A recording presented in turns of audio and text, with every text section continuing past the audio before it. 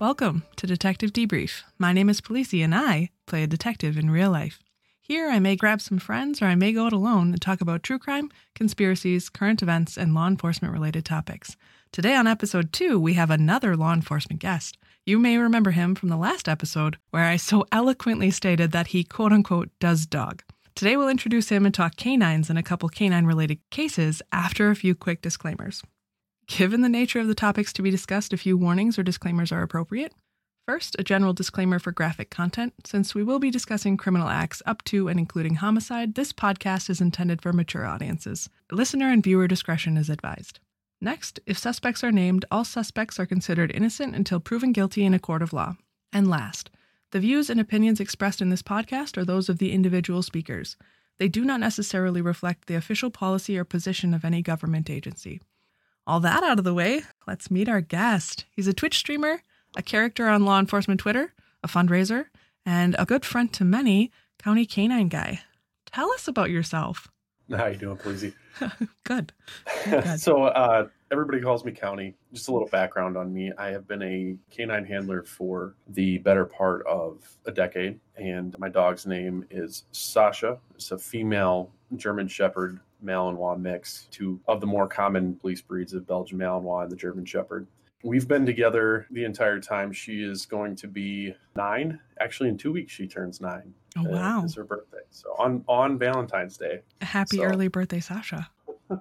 She's laying down right now in her crate after a long day of training today. So, yeah, it's I watched a little bit of the last one, and there was some excitement. I always love talking about dogs and dog-related police work, because that is my wheelhouse. I know you guys touched on some tracking and stuff in the other one, and I was really excited that you asked me to come be a part of this today. Yeah, so we're going to get into a couple cases today that have loosely canine-related elements. Not a lot of cases discuss the gory details of what happens with the canine, just surprise he was bit or the canine was used in the apprehension. So we're going to go over those and kind of get your insight on what the back end looks like or what it looks like behind the scenes. Outstanding. So the first one we're going to talk about is a Florida man, of course, who was born with the name Thomas Otis Knight. So he was born in 1951. While he was in prison, he changed his name to Askari Abdullah Muhammad. He was executed in January of 2014. The crimes he committed while he was alive include double homicide, armed robbery. Then he broke out of prison, committed further armed robberies, and another murder. Then, while he was on death row, he committed another murder. He holds the record for the longest time on death row before an execution. He had a very complicated history. He was diagnosed with paranoid personality disorder. He had an abusive childhood. He also made the FBI's 10 Most Wanted Fugitives in December 12th of 1974. So the first murders he engaged in, I think they worked at like a paper bag factory. He went to work, forced his boss, Sidney Gans, into a car by rifle point in July of 1974. He made his boss then drive to pick up his boss's wife, Lillian Gans, and forced them to go to a bank to withdraw $50,000 in cash. While withdrawing the cash, the wife was driving Knight around and the boss went in. So Sidney went in and Lillian was driving the car. Sidney notified the manager of what was going on, and the manager contacted law enforcement. Local police and the FBI tailed the car. Law enforcement lost sight of the vehicle, and when they found it, they saw Knight fleeing with the rifle, and the bodies of the couple were in and near the car. Both victims took rifle rounds to the neck and were deceased. 4.5 hours later, he was apprehended with the cash and the rifle. Knight tried to hide by burying himself, the gun, and money in the mud and weeds. So he was in a swamp, buried in mud and weeds. It took tear gas and canines to flush him out of his hiding spot.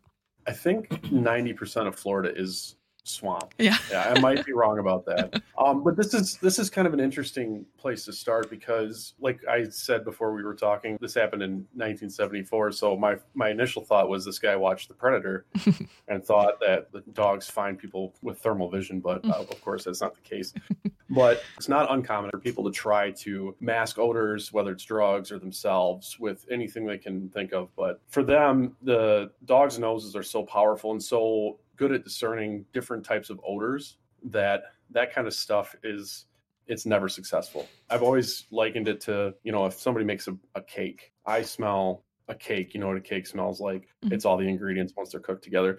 when a dog smells a cake, the dog smells the flour, it smells the sugar, it smells the eggs, every individual piece, and it can, with training, discern which one it's smelling and how to alert to it. So you can't hide odors, individual odors from a dog very easily. So that's a pretty hard fail on his part. But try thinking on his feet. And in this case, with somebody hiding in the woods like that, that's a moment where, as a canine handler, when things like this happen, you're going to be the first one in. Things are going to be, things are dangerous, and it gets your hair standing up. Yeah, because in this case, you wouldn't want officers tromping around in front of you while you're tracking, right? Right. And then the other thing that people don't generally think about or generally know is when we do a track or when we do a search or try to apprehend somebody that's hidden or bedded down in a wooded area, I do not have my weapon drawn.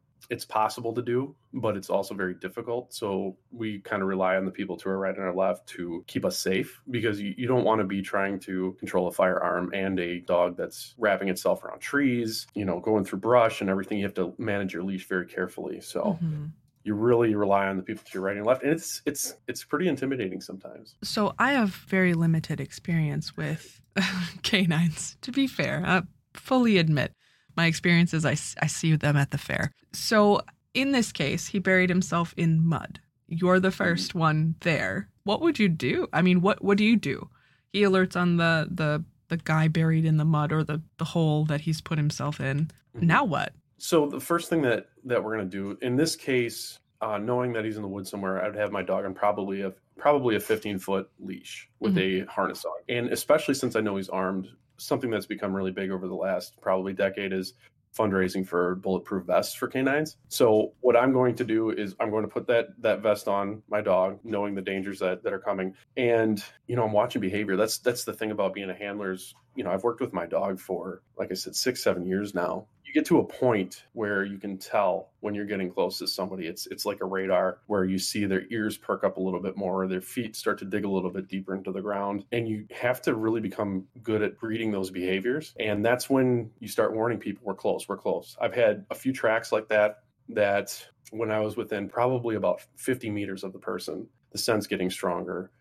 People, when they are in situations like that, sweat, perspire, they dump more odor. So it's like the dog's coming into, a heavier and heavier cloud of it. So they know that the person's close. Then they pick them up in the wind, they air scent them. So if I think I'm at that point, and this has happened a few times in my career, I'm going to call out. I'm going to give them warnings, give them a chance to surrender, have everybody cover the angles that I need to have them cover. And then I'm going to send her in. Not where I can't see her necessarily, especially if the guy may be armed. My goal with that is, even if he's buried in mud, if he's under brush, if he's hiding somewhere where we can't easily access him, she's still going to go through and she's still going to apprehend him. She's still going to put a bite on him.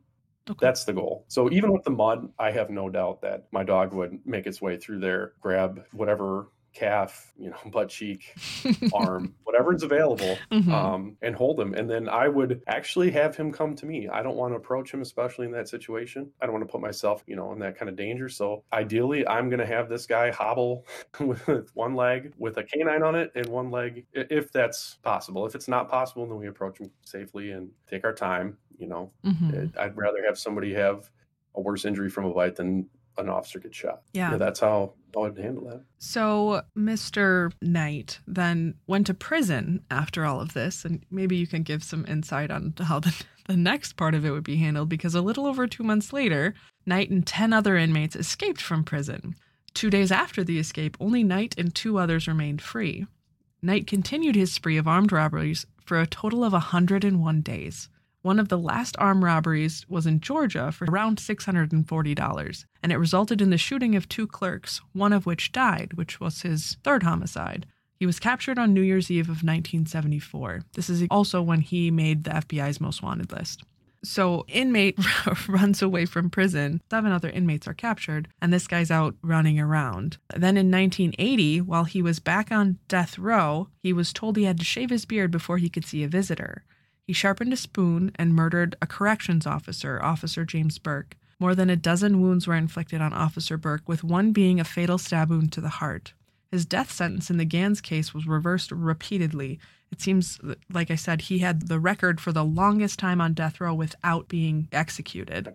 So, although his guilt has never been doubted, Not at all. One judge found reason to reverse his death sentence because he wasn't able to cross-examine a witness. The next one said he wasn't able to present character witnesses. The last one basically pushed it through and said, this needs to happen because this is a perfect example of the gridlock and inefficiency of death penalty litigation.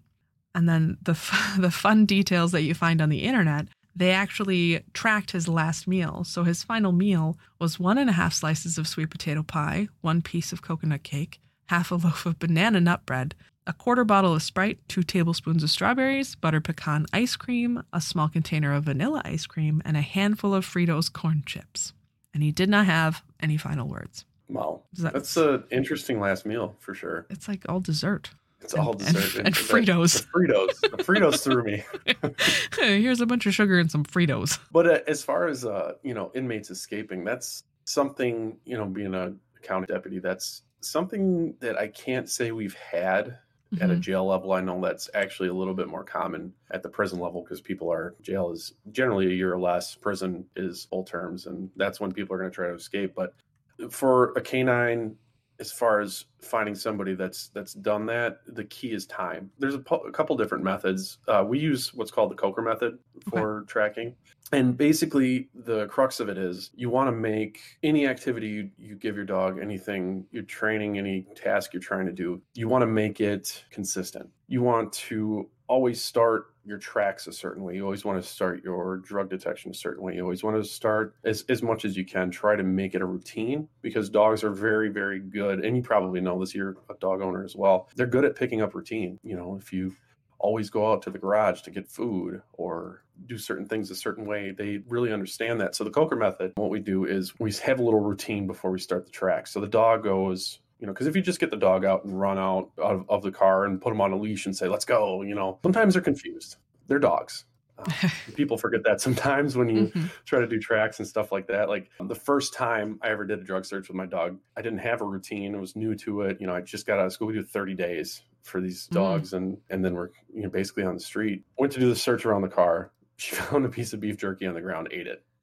So a little embarrassing, but I learned. So now I have a routine. I go out, I say, let's find a gift these in my nice high canine handler voice, get her all excited. And I squeak her Kong Wub. I have a Kong Wub always for drug detection. Same toy every time. Squeak it twice. So the Coker method, what you do is you have a routine, and it varies from handler to handler, but you get out of the car, you walk the dog around where you think the scent was, where there's an article. If somebody drops an article, that's always helpful.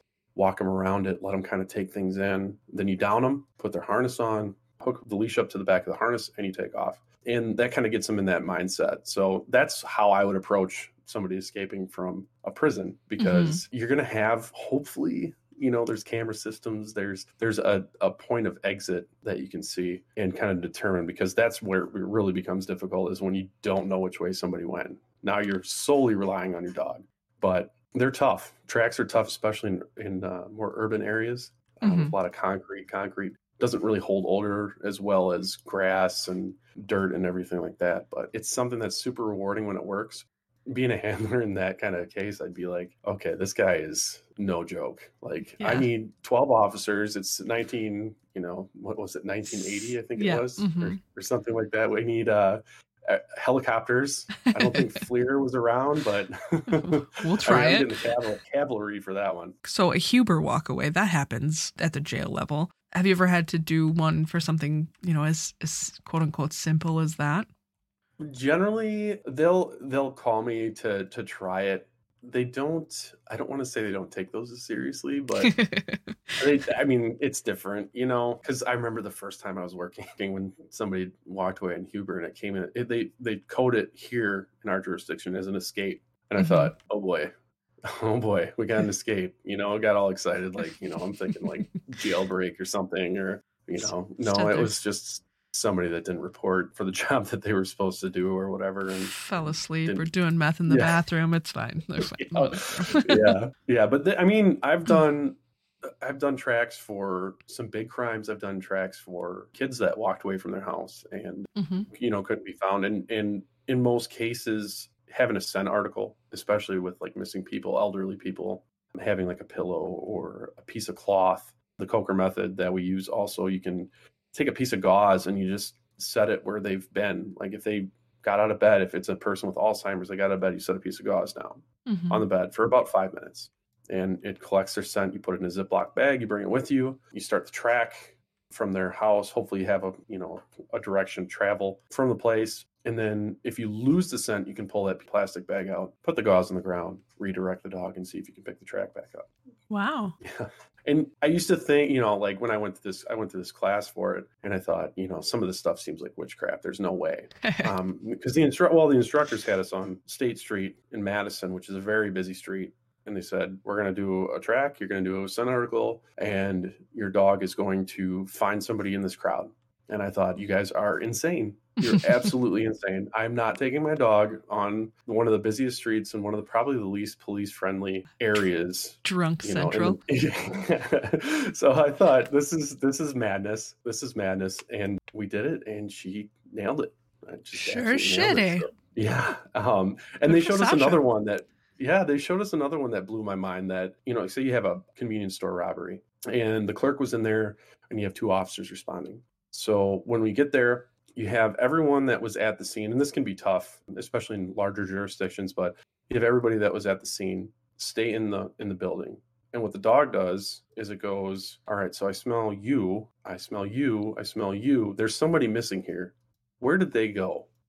And they go out the door and they start the track. And again, when I heard this, I thought, you guys are insane. Obviously, the drugs in Madison are really great, but it worked. I mean, and it's not, they didn't just send the person outside and have them standing around the corner. We did like a 3/4 of a mile track from that and right to the person. So wow, it's. I mean, when it works well, when you have a dog that's consistently trained, it's like a force multiplier for police. Does that answer your question? Yes.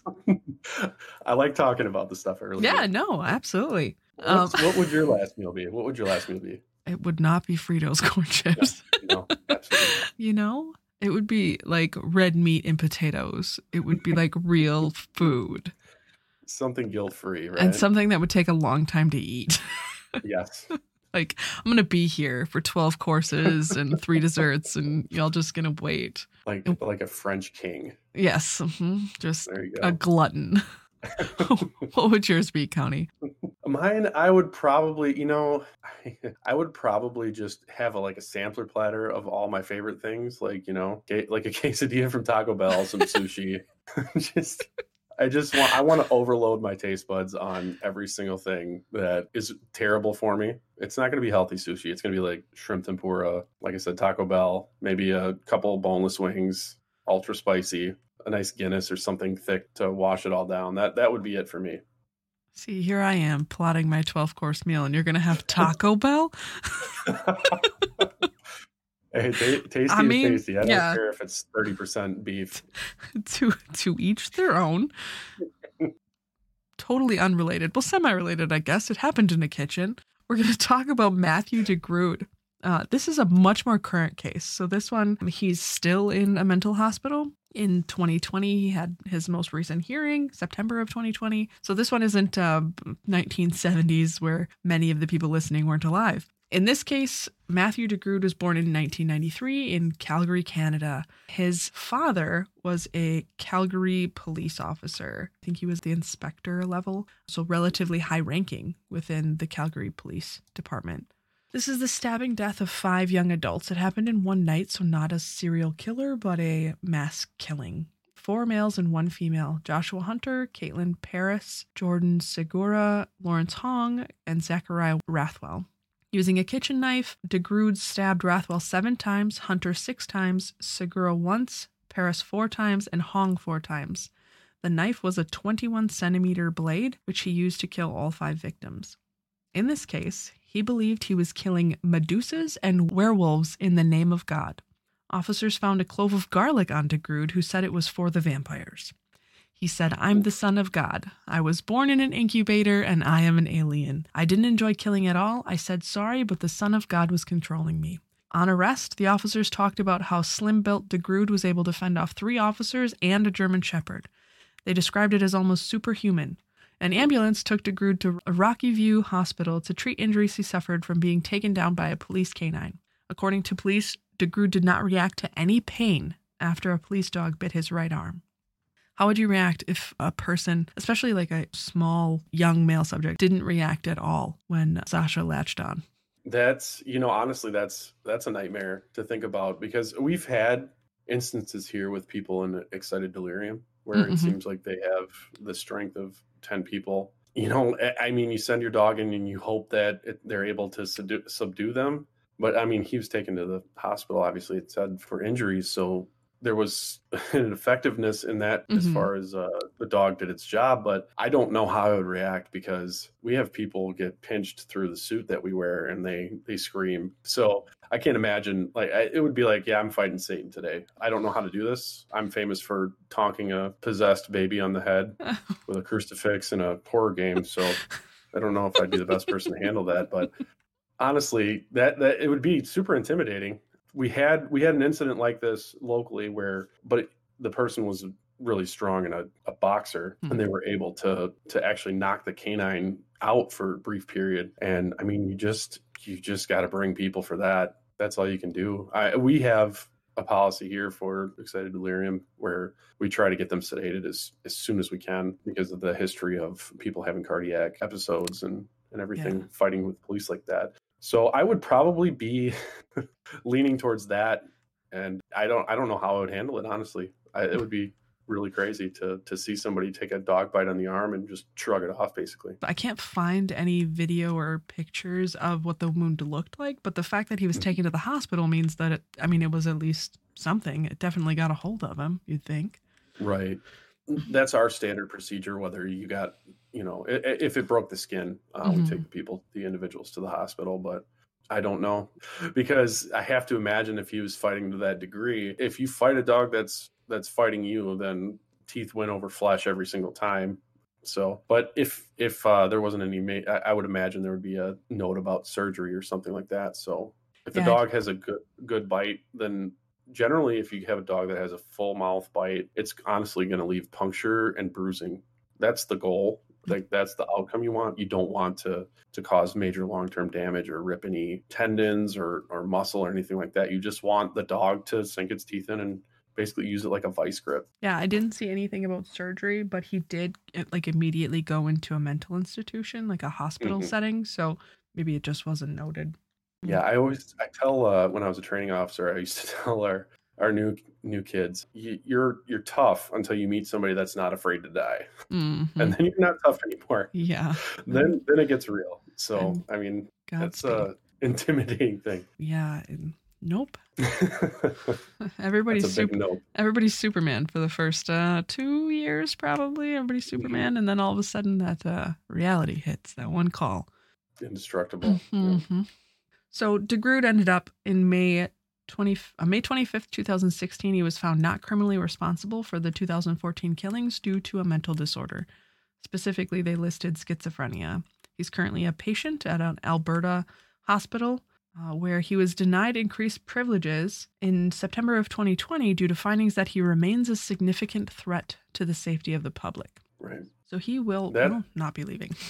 Yeah, that's honestly not totally surprising. I haven't seen anything to that magnitude, but we've had cases where somebody does something pretty bad and has a mental condition and they don't serve jail time. But I think I'm sure you can speak on this a little bit too with your experience, but people think it's like a get out of jail free card, but it's honestly not like that at all. Yeah, no, just different kind of jail. Right. Yep. So a little bit ago, Grunt had a question about the prisoner escape and capture in Arizona. And I don't know anything about that. I don't think I do either. 2 inmates escaped. Couple fights off Arizona prison escapees just before they were captured. 70 G's for a reward. Oh, wow. They escaped on January 23rd, and no one knew where they had gone or who they came into contact during the 110 hours they were on the run. Wow. And looking at the footage, it looks like I see some body cam stills. It looks like they were probably mostly on foot. They look pretty dirty and disheveled. So, yeah. Do you guys have drones in your area now? Yeah. Mm-hmm. Yeah, that's the first thing I would be asking for in that case, because we have FLIR capabilities with those. Apparently, they broke into a house, and the couple inside just started kicking them. From what I'm reading, Kudos to them. the sound of her dog barking got her out of bed, and then she heard someone trying to get into her home through the doggy door. She thought it was her husband trying to get inside, but then saw someone's hand that was not her husband's. Does he use the doggy door? I have questions. Yes, Does he use the doggy door on a regular basis? What? Oh, that's just Bill. Bill's coming home. He likes to go through the doggy door. He's drunk, forgot his keys. This is fine. Oh, he was at the bar a little late tonight. Oh, gosh. It looks like one of them was sentenced for kidnapping and second-degree burglary, and the other was molestation of a child and sexual abuse. Whoops. So they're still looking at significant time. Yeah. It looks like history's got a question. Is there a sweet spot for the dog to bite? And the answer to that is there's a couple that we do train them. The leg or calf is one, if that's available, if somebody's hiding in an area where we can't easily access it. The arm or like the tricep, lower bicep area is kind of the default for a combative person. Or I don't know what the technical term for it is, but the flank, like your back, the back of your rib cage, where your where your shoulder muscle kind of goes down.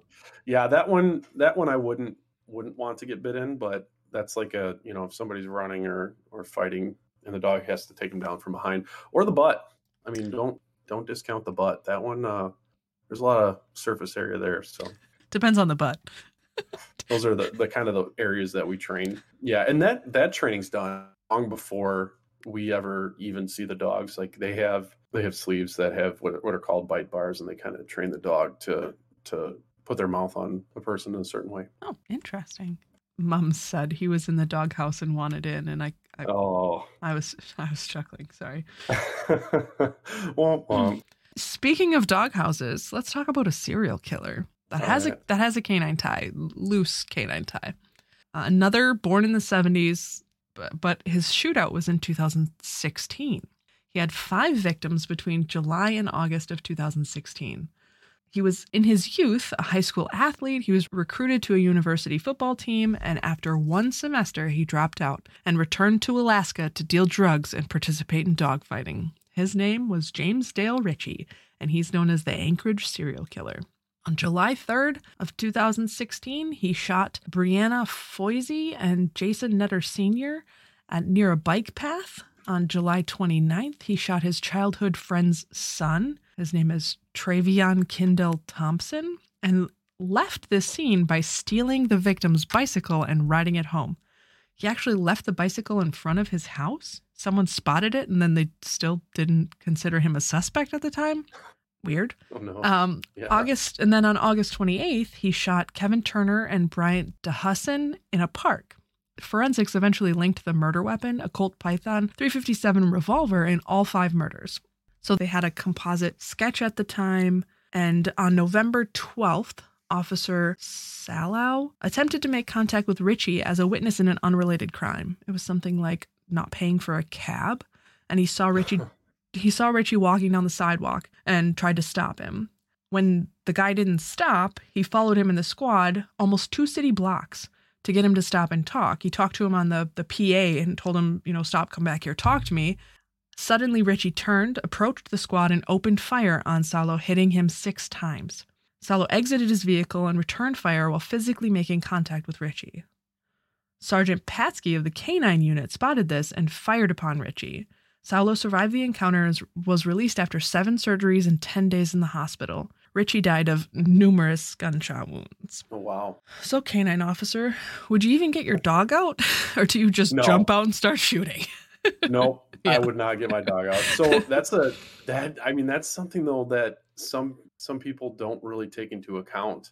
And first of all, like, kudos to those guys for facing that. I mean, as a canine officer, you're kind of expected to be in the mix of things, especially with something like that. But we've had, I've had people like, oh, we got an armed subject in this house and he threatened to shoot his spouse, and let's send the dog in to find him. Well, I'm not going to send my dog into a gunfight because my dog is not armed. No. So I always tell people, and they never think about it because, people get excited. Let's use the dog. Let's search the house with the dog because it's fun and exciting to see the dog get somebody. But then I say, all right, so if I send my dog into this house and the guy is hiding and she finds him and he shoots her, now we have an armed barricaded subject and a deceased canine. So we're back where we started, but we're short one extra tool that we would normally have. Yeah. And it's something that I've thought a lot about, in certain situations, because in law enforcement, as you know, you can't prepare for every possibility. There's no template for how things are going to go. So I think the only time I would maybe think about doing this is if it was a hostage, if this individual had a hostage, and sending my dog would create enough of a distraction that I could either ensure the safety of the person or be able to take a shot myself, with a clear view and not have anyone else be in danger. And that's the only time I would send my dog into a gunfight like that. Yeah, potentially risking the dog. I was saying it more as a joke because equal force. If someone's shooting, I would hope the first tool would be a gun. People ask, you would be completely shocked how many times people have asked me to put my dog in a situation. I had an administrator, hey, we're going to do school shooter training. How would you feel about getting the dog involved and helping us search for the bad guy? And I said, let's stop for a second. Let's back up. We have an active shooter in a building. We have probably multiple wounded. I don't know what that's going to look like to my dog. That's not going to be something where they're going to go, this is a bad guy and this is a good guy. And there's a wounded person. I should leave that person alone. No, if somebody's screaming, that's going to attract the attention of my canine. It's not an environment where things are going to be successful. But people, like I said, people don't really think about that. They don't really always take that into consideration when they're thinking about how to use the dog. They just get excited, like the dog can find people. Let's go find this person. Well, okay, slow down. Let's think about it. Back it up a second. Let's keep the tool. Yep, my dog isn't going to jump up and run by and knock the gunman out and take his gun away. Drag it back. It's like Sasha's not going to shoot the gun out of their hand. What? No. Yeah. No, she's going to do a backflip and throw a throwing star. That's what we're working on. So. Ninja stars. I get it. All right. And Dame has it exactly right. Adding not understanding fieldwork, shocking. Crazy. Shocking. You mean you have to do the job first? What? No, silly. And that's my job as a handler, is to make sure that I don't put her into a situation where something's going to happen to her needlessly, or she's going to be utilized correctly. Yeah. There's just times like we take severity of a crime into consideration when we're deciding whether to deploy our dog. Like, we have a shoplifter that runs. I'm not sending my dog after a running shoplifter. I mean, the Mars bar, or I sound like an old man saying that, but the $10 pair of boxers or whatever isn't worth somebody going to the hospital for. Yeah. So, and another thing that comes up a lot is just general safety. We had a abandoned middle school that some kids were running around in, and possibly stealing stuff. And they said, "Oh, have your dog search the building." And this is a building with nails and glass and lots of things that are on the ground and could hurt them. And they said, you're just going to have to clear it. You're going to have to do your own search. I will do what I can to a safe degree, but you don't send your dog into a situation like that, because you're just going to get it hurt. And that's going to actually set the dog back as well, because the next time it goes to search a building, it's going to say, well, last time I did this thing, I sliced my pad open and bled everywhere. So I'm going to be a little bit slower and more apprehensive this time. Yeah. And realistically, they could do it just fine themselves. Just fine. Yeah. Yeah. It's a weird kind of dichotomy working with a dog, because people expect you to do things that you probably shouldn't do, or they should understand that you're not really able to do. And then when you want them to use you, or you have that thing where it's like, we get in a chase with a guy that had robbed somebody at gunpoint, threw the gun out the window. So now I know that it's, as far as I know, that's out of play. Still trying to tactically be safe and everything, but he flees on foot, crashes his car, flees on foot, and I am already throwing my door open. I'm ready to go get him. Got the dog behind me and one of the cops in front of me. I'm third in line in the chase. Goes and tackles a guy, and it's like, come on, man! You ruined my fun. Time I get to do this. This is where she shines, Yeah. So, and he was a big guy, so he looked like he was wearing a bite suit, which honestly would have been ideal. Oh, yeah. So It doesn't always work out that way. We've had a lot of success lately, but I mean, there's a lot of back and forth, you know? There's another question in here. What other areas would you two like to work other than your current position? Oh boy. I don't know. Realistically, so I went to school, got a bachelor's, and got hired in law enforcement. And my bachelor's was in criminal justice, which if I could go back in time, no. But looking back, I was supposed to get a minor in computer science. And I would have kept my minor because then I ended up going on and deciding I'm going to get a master's degree and I'm going to get it in a computer science field. So I have a master's of science in digital forensic science, which if I just, skipped back and did the minor, I probably could have used work experience to, skip the master's part and just go into private sector and make all kinds of money. But now here I am with a master's degree and I'm still kind of in this position where I know enough to get myself into trouble, but not enough to really feel comfortable leaving. So I would probably go back, do that, and then just be in computer science, do digital forensics for, like incident response. So for banks, when people try to hack into a bank or hospital systems, I would do that instead. Just because when I was a kid, I thought, I don't want to sit at a desk every day. I can't do it. I won't be able to sit at a desk every day. And now I'm like, I sit at a desk every day and talk to idiots. Like, at least if I did that, I wouldn't have to talk to idiots. I could just be by myself. Yeah, so. I think for me, it would be, I love doing video editing, or production, video editing, production. That would be, I don't even know how you would get into that field. Obviously, I'm sure you'd have to have a bachelor's degree or even further than that. But that's something I've always taken an interest in. But the computer science thing is something that I've thought about. And I exactly the same as you said, I've thought, I don't know if I could give up, doing the fun stuff. And then I go talk to two neighbors that don't like each other because they knocked their mailbox over once or something. And it's like, maybe an office isn't really that bad. Maybe it's not too terrible to not worry about that stuff. So yeah, I think that's where we would end up.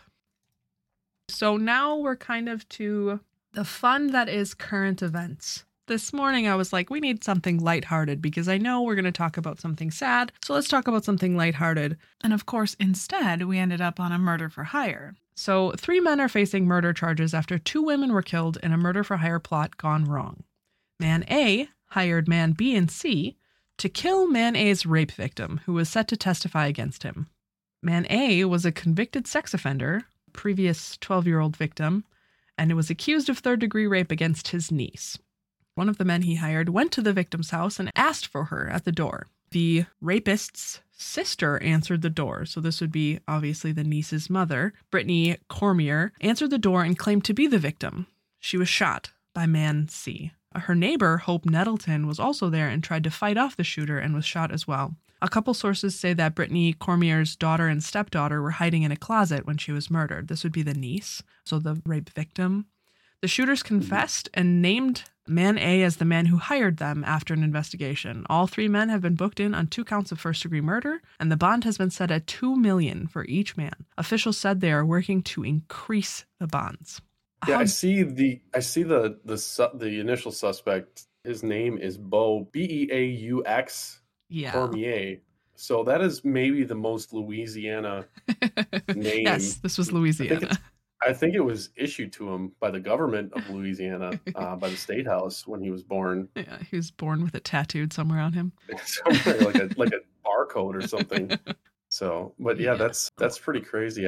How dumb do you have to be? Pretty dumb, apparently. Well, it's like we pulled 3 idiots, Larry, Moe, and Curly, out of the swamp and set them up on an absolute shit show. And this poor kid is hiding in she was sexually assaulted, and now she's hiding in a closet when her mom and her neighbor are shot. What a mess. And I was looking for something uplifting where we could go, oh, a happy thing, and stumble on this mess.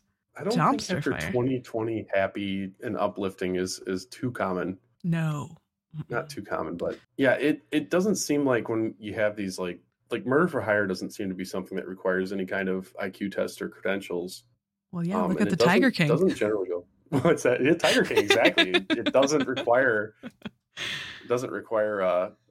much to try to get that going, and not a lot of forethought in it either.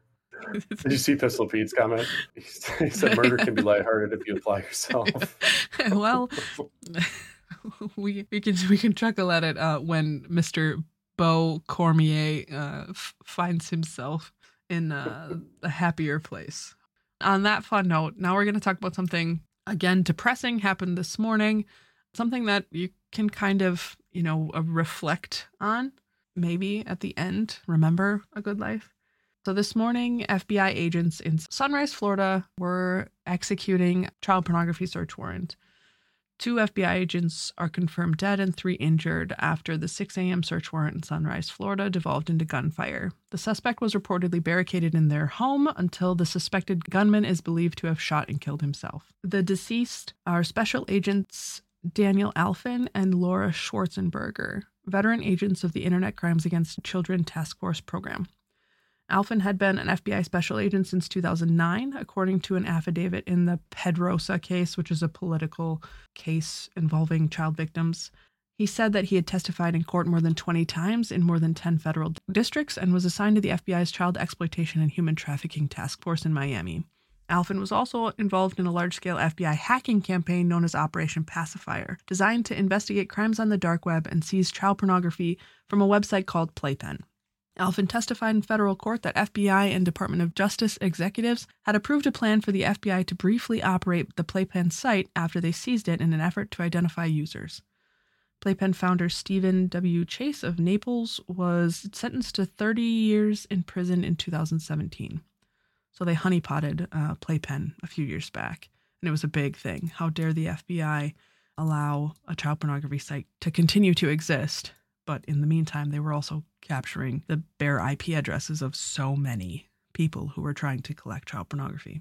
In 2018, Schwarzenberger spoke to a local TV station in West Palm Beach to warn of a sextortion scam involving con artists who would falsely claim they hacked into people's webcams and then demand money to prevent the release of compromising photos. It's very traumatizing for the victim, she said. Their reputation is on the line. So we have 2 examples of good law enforcement here that passed away because of a child pornography search warrant. We talked about it a little on a different platform that I'm a part of, but do you get involved at all in the child sexual exploitation warrant when they're executed in your area, County? We haven't had that many that I'm aware of. We do have a detective that is dedicated to those investigations. We just recently did a sting for human trafficking, where we had undercover people setting up meetings at a local hotel. And I am brought in for those because obviously the victims we are not concerned with. They run. We're not worried about that. We try to just catch up with them later. We're there for the people that are grooming and using these individuals. So we are brought in for those. I generally attend most search warrants when we do things like that because I'm sure as well, things can get out of hand or can go south really quickly, and you got to have, I think it's better to have every tool you can. And we're a bigger agency, so we can bring a lot of people to those things. I know some of the smaller places, they just go out and you do them and bring a couple people and knock down the door and stuff like that. But we try to stay as safe as possible, and it's terrible when things turn out this way. Is this something that, is that an ethics discussion that you've had with the FBI turning the site or keeping the site on and then turning that around and turning that into a larger investigation? Because I think there's some questions of ethics that you could have there, but part of me says, if you're going to catch the head guy, then that's who deserves to really go down for it. Obviously, all the people that are using sites like that at a lower level deserve prison and everything like that. But to catch like a major player in that, seems like it would be something that you'd want to try to do. Yeah, I believe he was caught first, and that's how they were able to continue the operation of the site. So kind of, I guess, where I wanted to come at this from is we do the child pornography search warrants, and I take part of them. And these search warrants, I mean, they're people who have nothing to lose when it comes to, child sexual exploitation material. They're not liked alive. They're not liked in prison. They're not liked out of prison. They're not liked anywhere unless it's another child molester. No one likes them. So they have, when you're going there to accuse them of doing this, they have nothing to lose.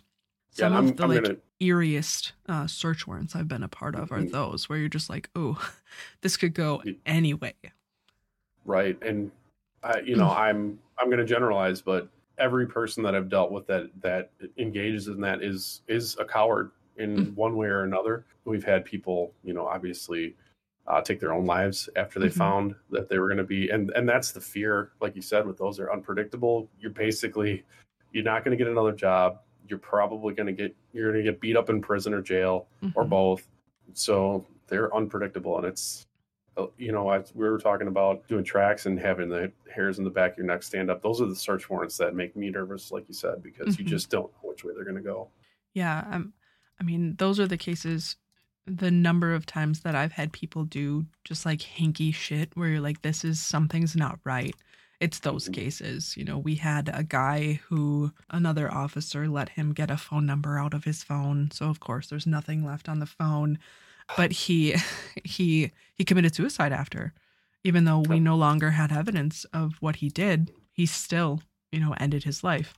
And, he was accused of a family member. So I don't think he was going to have much of a life regardless. But, he had a chance to get away with it and still offed himself. We've also had people threaten shootouts and things for cases like that, child pornography or molestation cases where they say that they're going to do this. In the end, didn't. But still, you end up on a all-day call-out, sitting there staring at a door, hoping they don't come out of it, to be honest. Right. And, or, in the case, I remember distinctly, I took part in a search warrant that was for a child pornography case, and I walked into a house and went, oh shit.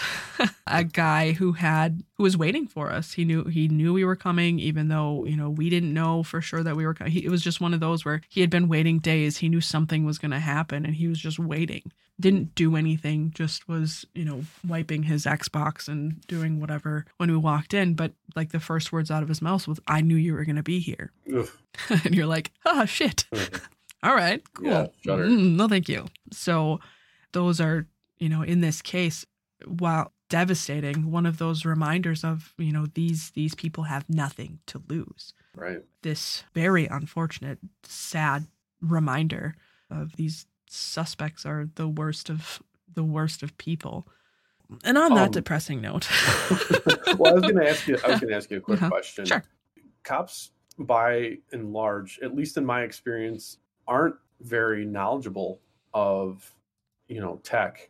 And I'm not talking, like I have a lot of friends that I work with that play video games, and some do, but most of them don't understand the workings of the computer. So when you guys do execute a search warrant like that, I mean, the last time we did one, I said, okay, unplug the router, get the connection broken, because, that's a concern. You don't know if they have somebody that's going to try to wipe things remotely, because some of these people are very, very aware of what they're doing. Very good at these kind of things. So is there anything that you recommend as far as that goes, like protecting evidence and preserving evidence? Obviously not letting them have their phone is something don't that's let them Cop 101. get a phone number out of their phone. That would be, don't let them manipulate the phone. You need a phone number? Oh, I'll take care of it. Don't worry. Tell me who you need. I'm picturing that in my head, and I'm picturing this guy like sweating as he's like swiping, furiously swiping, and I'm just getting phone number. It's just a phone number. Oh gosh, what's his name again? Fuck, I don't. Pictures. Hard drive. Yeah. What do you do to preserve the evidence in that case? If you're conducting the search warrant, because like I said, I don't think by and large a lot of cops are super tech savvy when it comes to understanding, how files can be deleted or accessed remotely and everything like that. Yeah. So when it comes to phones, the first thing you want to do is not let them have their phone. Once they don't have their phone, if you have the ability to put it in airplane mode, generally my recommendation is always going to be talk to whoever your examiner is going to be. If you know who that person is, ask them what they want. Do you want me to put it in airplane mode? Do you want me to just put it in a Faraday, bag and bring it to you? Do you want me to wrap it in tinfoil? Do you want me to smash it in the sidewalk and just pretend I never saw it? Like, what do you want from me? Because every examiner has a different thought process. Or maybe every examiner knows you better and can say, I don't trust you to put it in airplane mode, so I'm just going to ask you to bring it to me. Turn it off, whatever, wrap it in tinfoil, bring it to me. I think she's talking to you, Pete.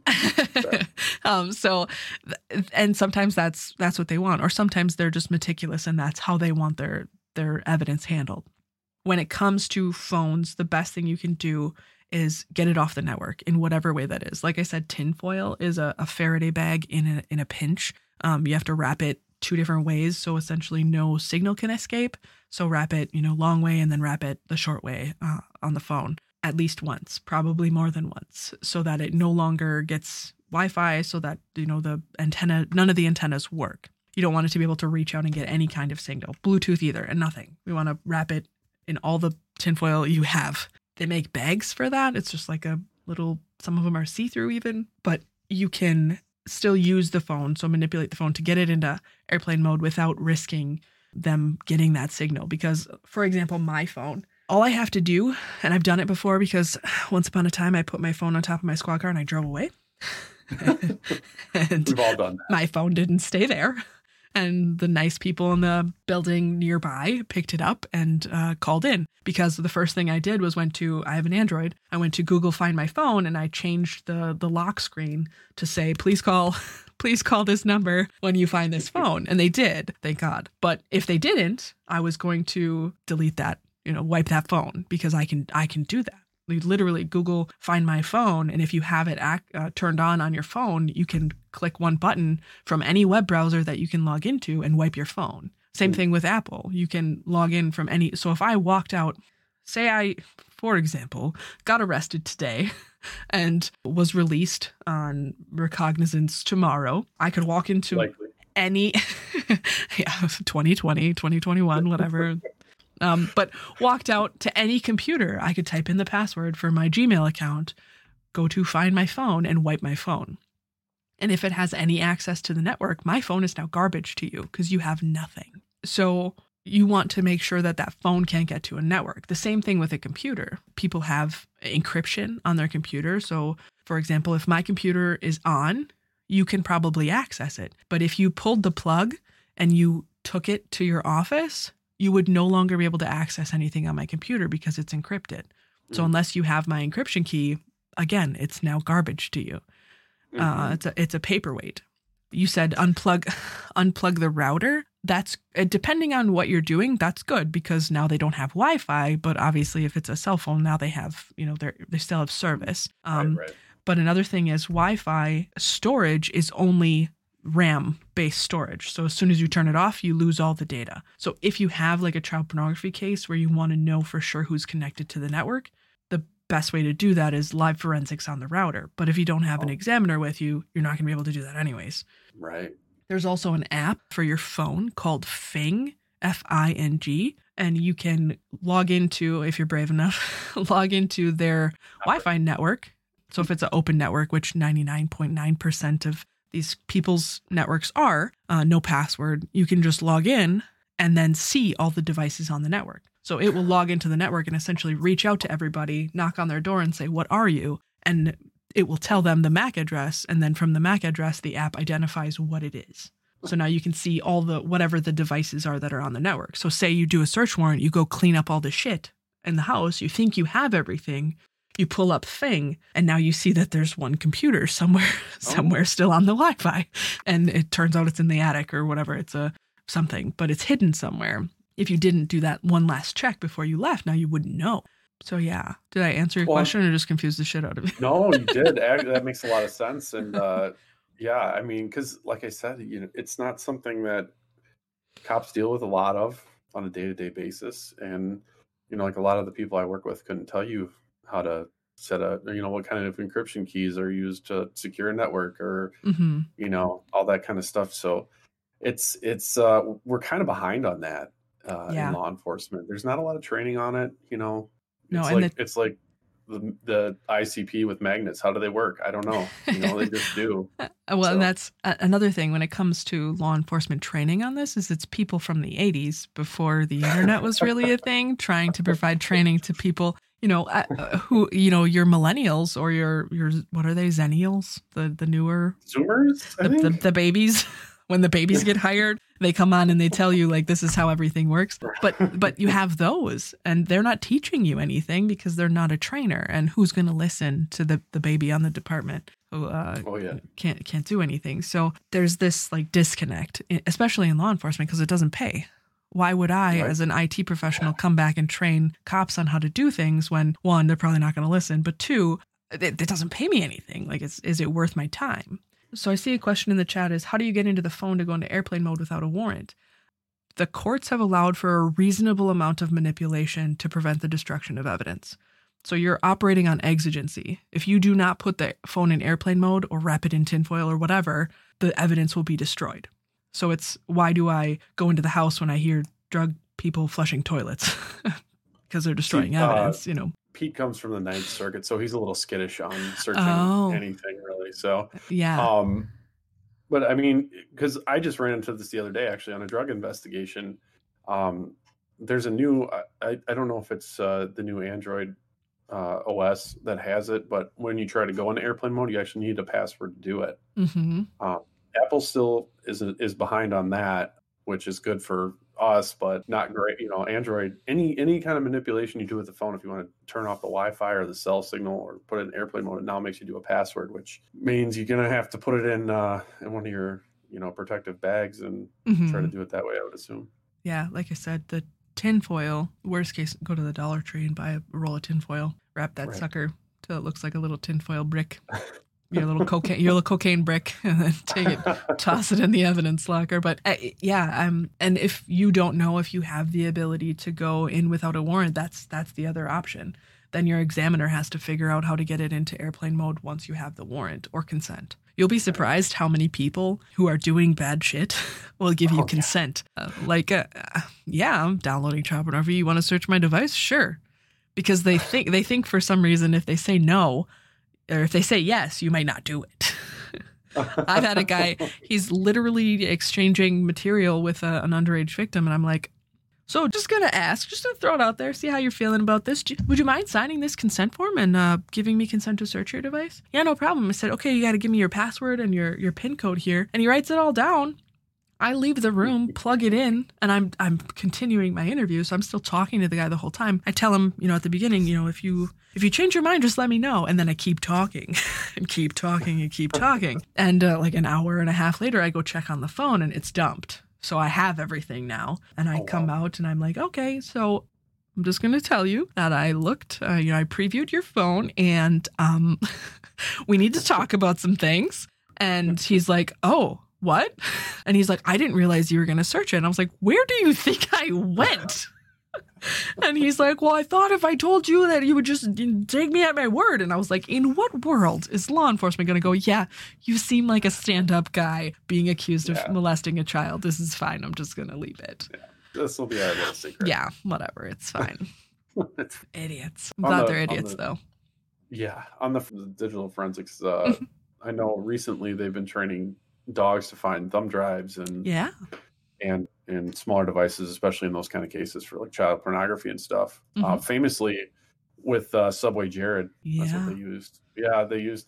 And I had a lot of people ask me, how do they train the dogs to do that? And it's like I talked about before. They find there's I believe it's a certain acid in electronic storage devices, and that's all it is. It's taking everything and using process of elimination to find that one thing. So what they do is they say, all right, the dog's finding the drives. Now we know the drives are made of plastic, metal, whatever circuits are made out of, or nodes and stuff like that. So they just one by one proof the dog off of that thing. They break it down into each individual piece that they can. And then once they get to the adhesive, the dog alerts on the adhesive, and that's how they find them. That's how drugs are done. Same way. They put them in plastic bags, and they'll take the plastic bag away, put it in a metal container, and then they'll take the metal away. And then basically through the process of elimination, dog goes, I smell cocaine. That's cocaine. I know that's cocaine. So now I'm going to alert to this every time. Fascinating. Just a little background there. Dogs are too smart. They're incredibly smart. I met one of those dogs at the national conference. It was shortly after Subway Jared. Oh yeah. Yeah. I mean, it's crazy what they can do. They can detect just about anything that has any kind of odor. It's absolutely insane. Yeah. What do they call them? ESD detection. Yep. the ESD, something like that. That's where the money is. I would love to get out to circle back to that question earlier. If I could work with dogs for the rest of my career, I would do it 100% because it's super rewarding. It's fun. You get to go to work every day. What's not to love about that? But it's in this job, it's very temporary. The guy who does, I think there's the grant program that he gives away dogs. I'm trying to remember the ESD dogs or whatever, the electronics dogs. Very nice guy. Very cool program to give away, a dog that definitely costs a lot of money to train up and is kind of a proprietary skill to teach a dog to do something like that. Certainly wouldn't have been thought of, 10 years ago. And to be perfectly fair, I've done a child sexual exploitation material warrant that had Polaroids in it. Oh, wow. And I, 2021 will be my 10-year anniversary of being in law enforcement. So it hasn't been, it's been long, but it hasn't been that long. And there was, a Polaroid collection of material. So we're not that far from pre-computer days. There are still offenders out there who are in that mentality. Now, did you have any of the newer officers or anything ask you what they were or how they were? Yeah, there were, what are they, 5.5-inch floppy disks? 5. Oh. Yeah. Oh, yeah. Yeah. This? Yeah, I was one of the newer ones, but there was another agency assisting you. The FBI was there on that one too. This was a production of, obviously with Polaroids, but it was a production of child pornography case that went federal, and a newer officer from another agency was like, "Do we want these?" And I was like, "Oh, how would you even look at them?" Do you have a 5.5-inch floppy disk reader somewhere? Okay, good luck, Godspeed. I don't know. Whatever. So, and they had the normal 3.5 slider floppies from our youth. Oh. Yeah, they had those too. You couldn't even hold one modern photo on that, I don't think. You couldn't hold JPEG on that if you wanted to. Yeah, nope. Thumbnails, maybe. Full. Yeah. Thumbnails. Yeah. That's crazy. Yeah, it was a wild search warrant because it was one of those ones where you're like, no one saw this. No one saw this before right now. The guy wouldn't let anyone go into the basement, but the kids could go into the basement, and the wife and none of the family could go into the basement. And you're like, no one was suspicious. If someone told me I couldn't go into a part of my home, that person would no longer live in my home. Red flag. Immediate. Pack your shit. We had something like that where the guy he had a camera system set up an event in a bathroom. Oh. And he would insist that the kids, he was an uncle to these two kids, and he would insist that they use that bathroom. And I don't know how people didn't catch on. No, I know. Because why would you need or it requires somebody to use a very specific bathroom? Yeah. That's just bizarre. Not normal behavior. No, not at all. On a lighter note, tell us a little bit about the costs associated with the K9. My dog is dual purpose. The costs really add up quickly. You have to have the dog is 10 to 15 grand to start off. And then training is something that always costs a lot. You got to send the handler to a school. That costs even more. You got to outfit a vehicle with a kennel. That's even more. You got to do all these things, food, any kind of vet bills. So it adds up. So it's something you definitely have to invest in. Yeah, and in the day and age where, not to get the political end of it, but defund and shrinking budgets, especially due to COVID, jurisdictions that had play money no longer have play money because they're not taking any money in because of Corona and Lord knows what else. So it's wild to see now what departments are losing and what they certainly won't be gaining in the whole electronics detection world, unfortunately. Scouty has a question for you in the chat there. Okay, so you mentioned working with dogs and Ellie is short-lived. Why so? But wouldn't it benefit the agency to keep trained handlers because of the investment already in equipment and trainings? And the answer to that is it would. It definitely would be a benefit. I think a lot of departments fall. I don't know if you're familiar with the term, the Peter Principle. No. It basically states that people rise to the level of their incompetence. Well, and I don't mean that in a bad way. I mean, there's expectations everybody has, oh, you should be a sergeant. Not everybody should be a sergeant. No, I think, I think I'm a good handler. I'm a decent cop. I don't know if I would be a good sergeant, but there's always a push, like, oh, you can't handle dogs for your whole career. That'd just be a waste. I really like doing it, and I have a lot of insight and experience, and I would love to keep doing that. But, that's just not how most departments work. They want you got to show some ambition to do something else, show some more range or whatever. But I'd be happy handling dogs for the rest of my career easily. You mean you don't want to be admin? You don't want to brass it up? You sure? I've seen what they go through. I'm good. You I'm positive? But they, that's something that I think it's always good to have experience and have people on board that know how to handle dogs, because it's like coming out to the street first time is terrifying, because the first time I sent my dog after somebody, she ran alongside of them, just jogged with them like they were friends, like, hey, what's up? What are we doing here? Where are you going, buddy? Why are you going so fast? Wait, where are you running? What? Don't you have treats or something? What are we doing here? And you're like that's where experience can really play a huge part in solving issues like that and preventing issues like that. Because we were a new canine unit when that happened, so we didn't really have a lot of insight, and that does help. So curious, how did you get into being a canine? Did you guys have an established program? Was it something that was kind of like an interview and walk in, or was it something that you kind of had to pitch? It was blind luck on my part, honestly. Oh. I did 6 years in the military, and right before I got out, I always wanted to be a dog handler. That's something that I always aspired to do. And the military waved it in front of me and said, hey, if you re-enlist for 4 more years, you can handle a dog. And I was like, no. And so I went to this, I went out, did a shotgun blast application process, went to every department I could find, got hired where I'm at now. And 2 years in, they established a canine program. And I said, they picked their first handler. I wasn't experienced enough at the time. I didn't have the minimum requirements, but I kept it in the back of my mind and worked towards it. And then they opened it up again. It was only me and one other applicant, which is not, it seems like that's kind of common these days. Like when I first started, everybody was applying for SWAT or Honor Guard or all these other, extracurricular teams. Mm-hmm. And it doesn't happen as much anymore, but I got really, really lucky that it opened up and there was only one other person that applied and I was able to get it. That's super cool for you. I guess, has it been a struggle since you've been in it, or did the blind luck just kind of carry and you've been super fortunate and lucky throughout the whole time?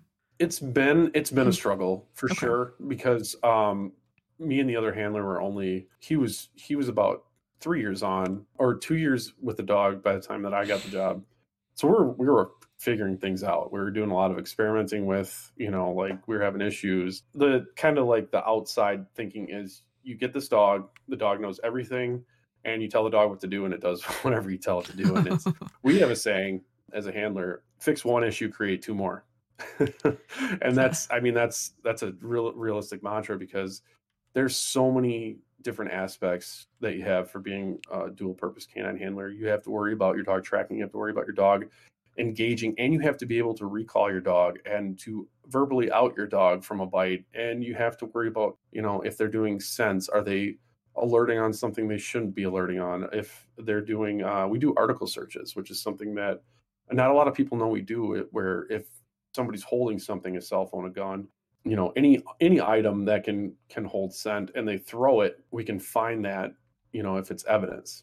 So like an example I like to use, we had a shooting at a bar. They found the vehicle, and they said it was tucked way back in a country club overnight. And they said, all right, well, we need to see if anything was dropped. We got to find some kind of evidence. Let's search the area. And I said, well, let me get my dog out. I'll run her around and see if she alerts to anything, because it'll have human odor on it. We found the license plate for the vehicle that was pitched into the woods.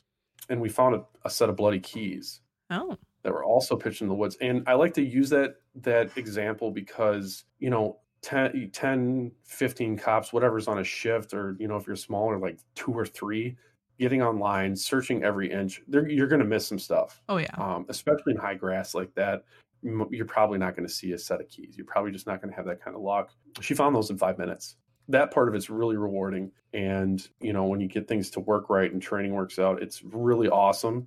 My biggest fight so far has been in my utilization, because our department has you're a cop first, a canine handler second kind of mentality. And from like a manpower standpoint, I understand it, Mm-hmm. but there's so many times where I'm underutilized or not utilized when I should be. Mm-hmm. It gets frustrating. So it's a battle because I'm my dog's biggest advocate. If she's not getting the training she needs, or if she's not getting the deployment she needs, or she's not able to do her job, then it's tough for both of us. She can regress if she's not being trained. Everything's perishable in the dog world. If they haven't done something for a really long time, it takes them a while to get rusty with it. So Mm-hmm.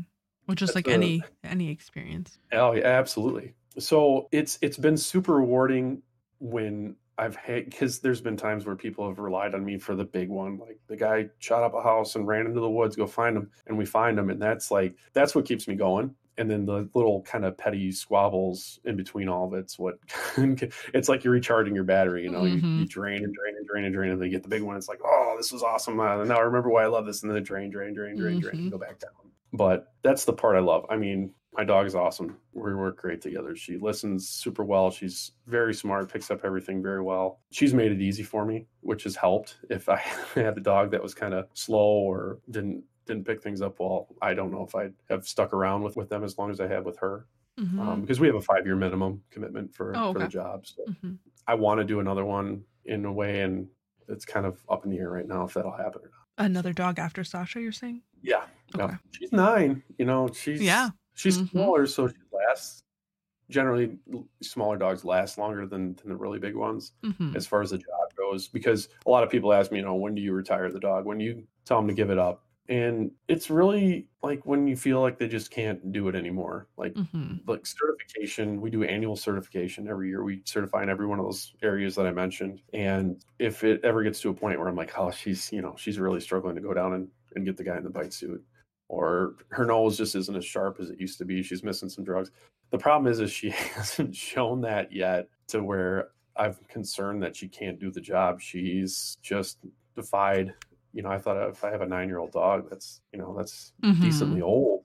Yeah. I mean, that's you're getting up there, but she hasn't lost much of a step. She's a little slower than she used to be, but she still kicks butt. Everybody loves her, looks up to her. I get to go out there, do my thing, and in she person, makes me look good.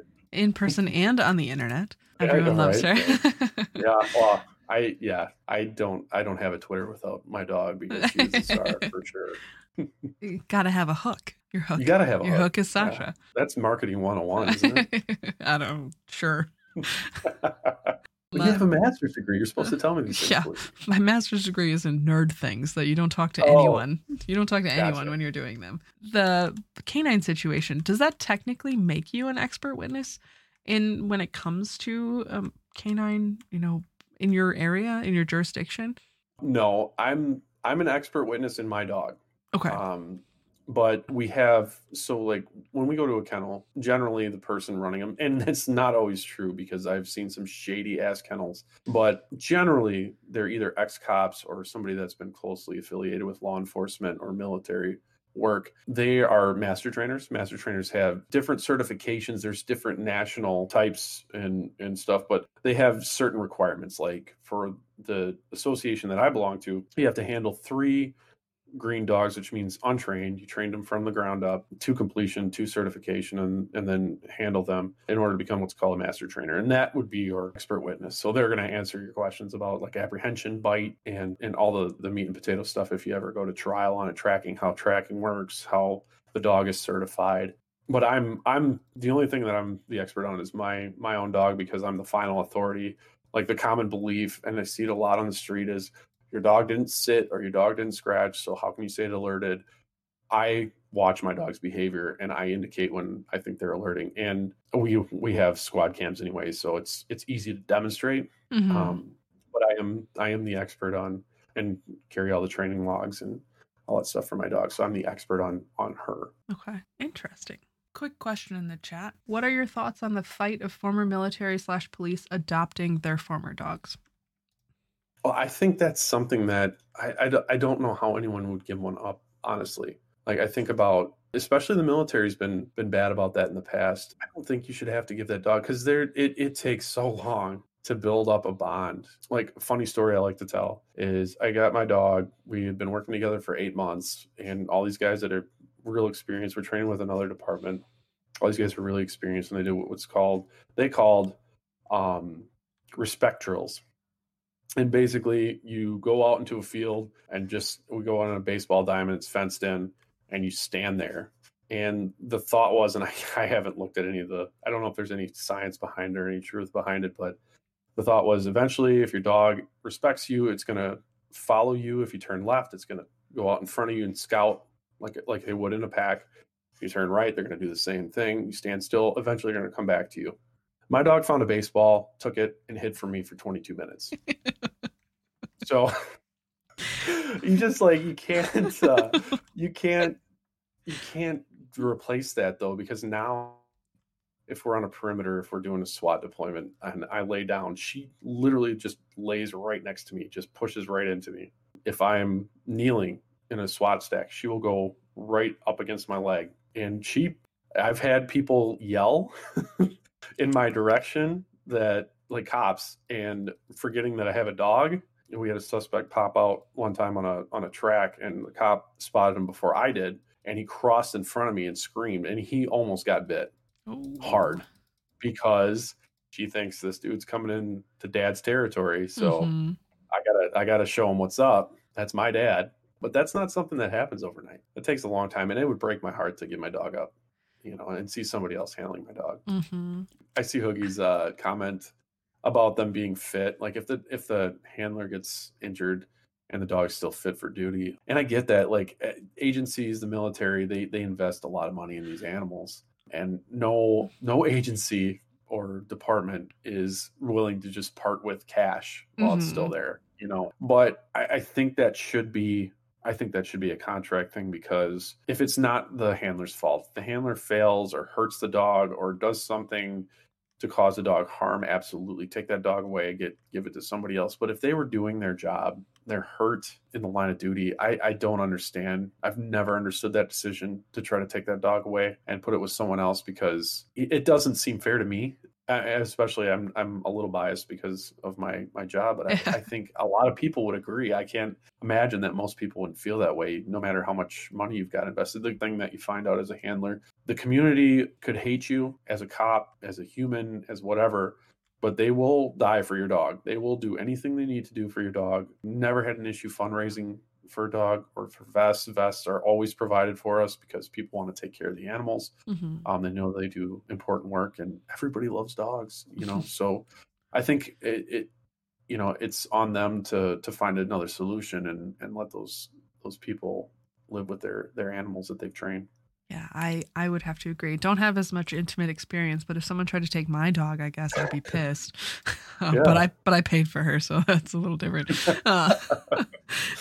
All right, 2 more questions in the chat. Best memories or moments with dog from service together, and then did your dog ever save your life? As far as saving my life, that's a hard question to ask. So we, when we do these tracks and everything, the one thing that's coming to mind is there was a person very close to me that they had an armed and dangerous warrant out of another city. They just abused and beat up their spouse, and they were hiding in really thick brush. And, like I said before, I key off of my dog's behavior. And as we approach this brush, where people generally don't hide, because people don't like to feel pain, they take the path of least resistance most of the time when they do run or hide or whatever. But this person was very dedicated. And in that instance, your mind always goes back to what if, there was reports that there could have been a gun. Obviously they have an armed and dangerous warrant.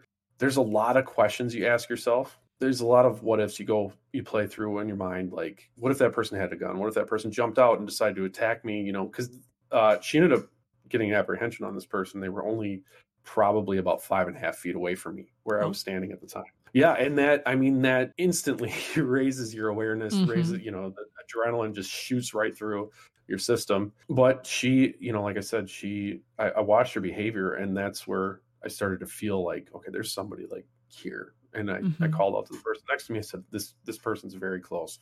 I think they're in this area.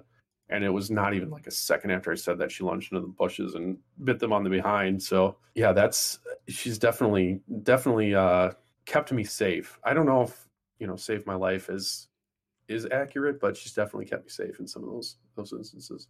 best memories with my dog. You know, I think the baseball one is probably one of my favorites because 22 minutes is quite a 22 long because time. well, and because you're a brand new handler, you want to show everyone that you're doing a great job. And I'm just sweating, screaming her name. And she just laying down in the baseball field, panting, baseball resting between her paws, Happier her than front shit. paws. Just, yeah, we're all here playing, Dad. What are you doing? Why are you yelling at me? What's up? You know, what is this thing? And you know, it's funny. We did that same drill because I was curious. I am somebody that does not like to fail. So I did it again, like 2 or 3 years down the road. I was like, I got to see if this is legit, and stood out in the field, made sure there was no baseballs in the field, stood out in the field. And as I stood there, she walked around a little bit, came, sat right in front of me, looked at me. So, you know, and is it something that has any truth behind it? I have no idea, but it felt like there was, you know, some truth behind it in that case. Well, or there's no baseballs and she's bored. So you're the most interesting thing in the field. So Amish Lama asking about if the dog goes to another person and doesn't take to them. I mean, I was talking about dogs like consistency before, and you're taking them out of a very consistent environment and throwing them in a little bit of chaos. So they generally don't respond well to that, and it always seems like a bad idea. But does your dog have any relationships with family and friends in your life? Their thoughts of being a work dog versus your dog? So in my house, my dog follows me everywhere I go, listens to me, does not listen to my wife, just strictly listens to me. That is her. And it's funny because if I leave a room, she follows me out of the room. If I enter a room, she follows me into the room. For crying out loud, if I go to the bathroom, she'll nudge the door and try to get in there. Because she wants to make sure that I'm okay. She's super friendly. Dad. Yeah, exactly. She's super friendly. She's never had an issue with kids. She's always, I mean, she has such a great on-off switch. And not all dogs are like that. But that's becoming more common because it used to be back in the, you know, the 80s and the 90s, you want to get the biggest, meanest police dog that just snaps at everyone and is super intimidating and my dog is going to tear you apart. And it's gone really far away from that to more social dogs because we do a lot of demos and public greetings and stuff like that. And she is awesome. Outside of work, she literally has a switch where, you know, going back to the consistency thing and you know, being consistent. If I raise my voice and start yelling at someone, it's go time. You know, it's not happy time. It's not, you know, let the nieces and nephews hang on me and pet me. It's somebody's going to get messed up. She's really good. And that comes from body language. Dogs are expert body language readers. If you ever watch your dog closely, please, you can try this sometime. If you have a certain thing you do, like, do you give your dog treats? Yes, of course. Yeah. When you Spoiled. yeah, and I bet you could hold your hand up. Like if you were holding a treat, if you held your hand up like you do with a treat, that dog would be like, hey, whoa, you got something there? So another thing about my dog, the first time I got her out and did a drug search warrant at a school, because we do school searches, or not search warrant, but searches. We do searches at schools. And the first time I got her out, she was so excited. She bonked her head on every single handle in the locker room, in the gym locker room. I mean, like, went right down the line, bonk, bonk, bonk, bonk, bonk, because she was just so happy to be there and so excited to be doing her job that she had zero self-preservation. And I've always said, like, if something ever happens to my dog, it's not going to be the shootout with the suspect or anything like that. It's going to be because she found a piece of dark chocolate, you know, laying on the ground and she decided to give it a try, you know. But Hoogie also brought up something else about the body language. If the dog's body language is saying one thing and you have a gut feeling in another direction, we have a saying in canine handling, and that saying is trust your dog. And that is scripture, because there has been times where I have disregarded that and I was wrong and my dog was right. And it's weird. You always tell yourself that. I've been doing this for, 6-7 years now. And you always say trust your dog, and then that one time you don't, and you're like, I just don't think I don't think my dog's right this time. Something's wrong. Something's off, or the cop said that the guy went the other way and he was right there. Nope, the guy went that way. You were wrong. Dog was right. Come on, you dummy. Yeah. Cop wrong? What? No. Yeah. Crazy. Well, we had somebody shoot a house and they took off and they bailed out on the interstate. So there's not a lot of places they could go. And the cop, who I trust and is a very good cop, said they jumped the fence and they went east. And I got my dog out and she went north. along the interstate, along this fence. And oh, no, they definitely went east. So I pulled her up over the fence, started going east, and just not seeing what I'm looking for behavior wise and everything. A few minutes later, we get a call. Yeah, just north of where you are, truckers calling in saying that they just saw 2 males run off the interstate or from the fence on the interstate, got in the car and took off. So we were there. We were right behind them. And we were going the right way, but didn't trust my dog. And, that's how you learn. Have you ever experienced the 1% where the dog was wrong? Well, and the other thing about training is, and handling a dog is, if the dog does something incorrect, it is not the dog's fault. It is my fault. The dog, and we prove it in certification time and time again, the dog can do anything you ask it to do. But when you introduce your own issues, like I said, not trusting her, that's a fail. That's a failed track on my part. And it's hard to say that, but it's part of learning.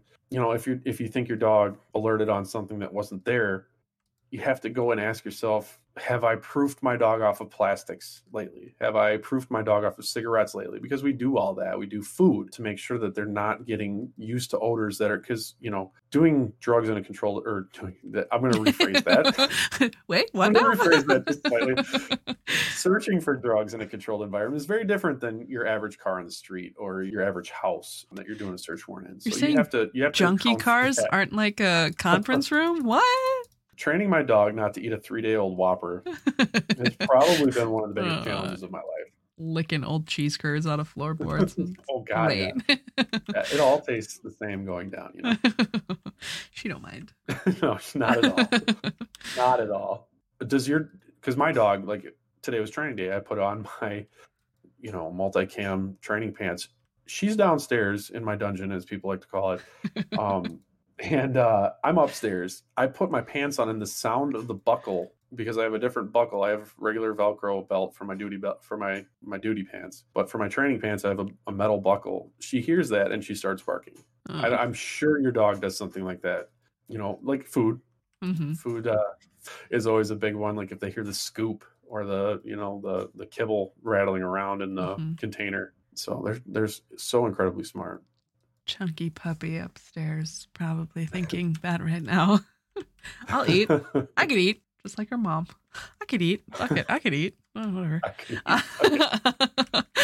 Thoughts on communities that feel dogs aren't needed, turn down grants for police dogs because they don't think those are necessary. People can do a good enough job. Well, they occasionally treat you like that people can do a good enough job. So they do.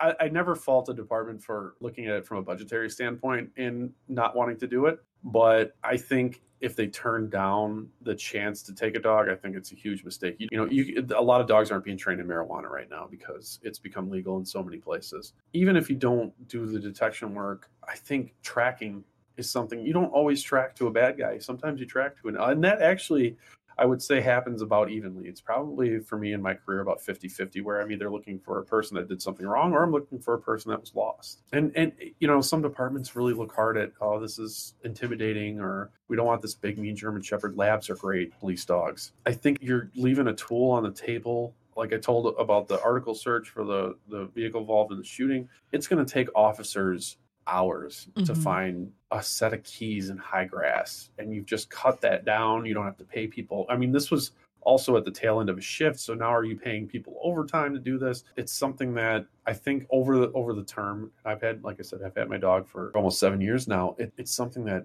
does pay for itself in the end if you know how to use it and use it correctly. But I'm definitely, what's the difference between an officer with a K9 and a K9 officer? And that's just it. An officer with a K9, that's the one that makes, and I'm not, I have a Twitter page. It's the one that makes, the Instagram videos of doing cool stuff, like having the dog with goggles on and, popping the door popper and stuff like that. A K9 officer is always trying to improve, always trying to learn, always trying to understand what they need to do, like never satisfied with their dog's performance or their performance as far as training goes, always trying to solve issues. Because like you go to these certifications and you see a lot of people that just sweat through them. I never like to do that because it's incredibly stressful. Like I remember the first one I did was national certification. It was in Eureka, Missouri at Six Flags. And, you're up there with like hundreds of dog teams. And if your dog does something wrong, it's embarrassing and it makes you look bad. But that's how some people do. That's an officer with a canine. The ones that don't care if their dog outs or always have to yell at them to do this, or dogs' detection work is really subpar, or they don't track well because they never practice tracking. That's where somebody that's like, oh, it's cool, I get to work with a dog, versus my dog's a badass, which is what I strive for. It's not always that way. There's hiccups here and there, but you want to strive for one that, when they say, oh, we got this huge incident, we're looking to you for the solution. We're looking for your dog to solve the problem, or find the guy, or, find the huge stash of heroin in this house or whatever. So that's what we strive for. You guys have a comfort dog for your PDs. We tried a comfort dog through our corrections system. That did not go well, and I think bit somebody. Oh. So okay. But no, they do dog training for some of our Hubers, which I'm all for, honestly. Like I said, people love dogs. You can't discount that. The bond you build with a dog like that is something that can, I hate to say can make you a better person, but I do believe it. Like it can. Dogs are great.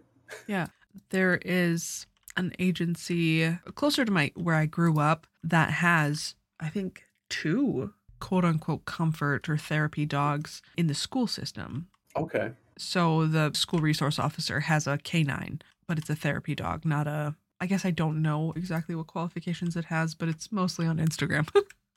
You know what? That's perfectly valid. I think that's a good idea, especially, kids are dealing with a lot these days. And yeah. I don't disagree with the use of dog like that. And I wouldn't hate on any department for using a dog that fashion.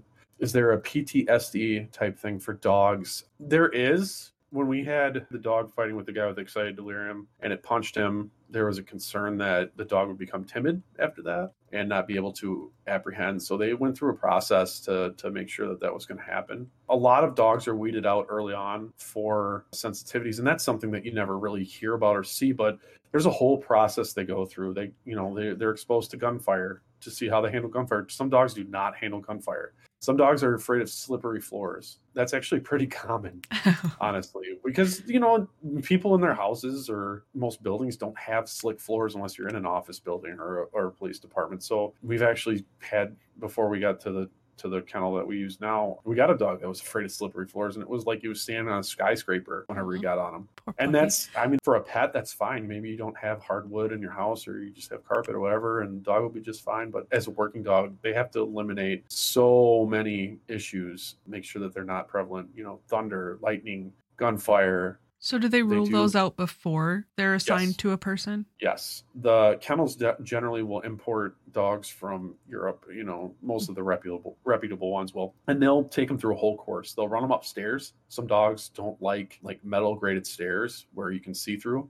They don't know how to react to that. They don't like, there's a host of things that they test them for. Sound, any kind of aversion to loud noises or loud sounds, gunfire, being scared. We do what's called predator prey drills, where a person appears larger than they are. They run up and try to scare the dog. And if the dog backs away and doesn't engage the person, then they're a pet, or they're going to do something else. They're not going to do apprehension. There's so many aspects, and that's where the master trainers come in. There's so many aspects. Like, is a dog biting in an aggressive manner, a manner to apprehend somebody, or is a dog biting in a defensive manner? Because they look very different. If the dog is just nipping your ankle, and then as soon as you back up, they let go, that's a defensive dog. If the dog is grabbing onto your ankle and holding and shaking, that is an aggressive dog. That's what you're looking for.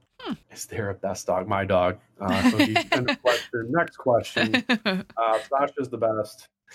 maybe for police canines, but we're gonna say fat house dogs. I have the best dog.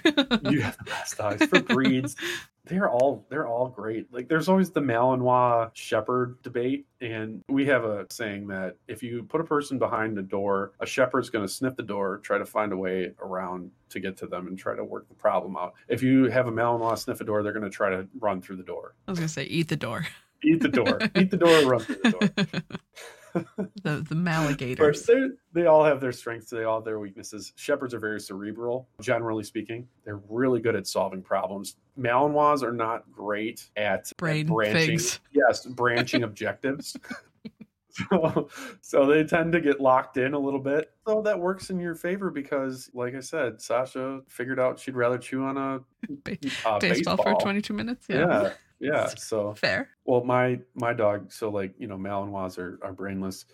My dog is Mhm. an expert at stealth. If No. I'm making dinner, Mhm. she knows how to sneak up on me, divert my attention. She might knock over a trash can or Sneaky. knock something off the counter to my right and come in from the left and steal like a piece of chicken or steak from me. So Little it's gremlins. happened. Yeah. Oh, yeah. Dogs care about if something else is in the way of them trying to smell. Like if you wanted them to check a car, what is something that would stop her from doing that? Oogie Yeah. wants to hide his weed. Oh, yeah. I'm not going to give you our secrets. But I will say I've seen people try just about everything unsuccessfully. Peanut butter was a rumor going around on the internet, but there's a lot of people try cover scents a lot. Axe body spray seems to be the biggest one, which is offensive to my nostrils and ew. to my dog. But there's not really anything.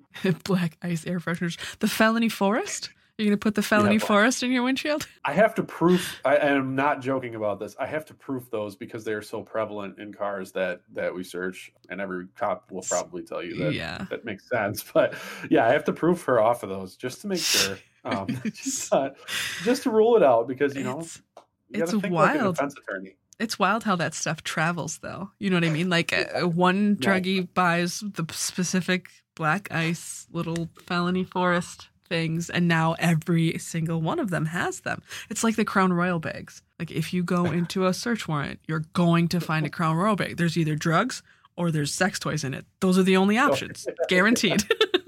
Right. Every time. Do police stations give extra money to be used for caring for the dog, like money for food or vet bills?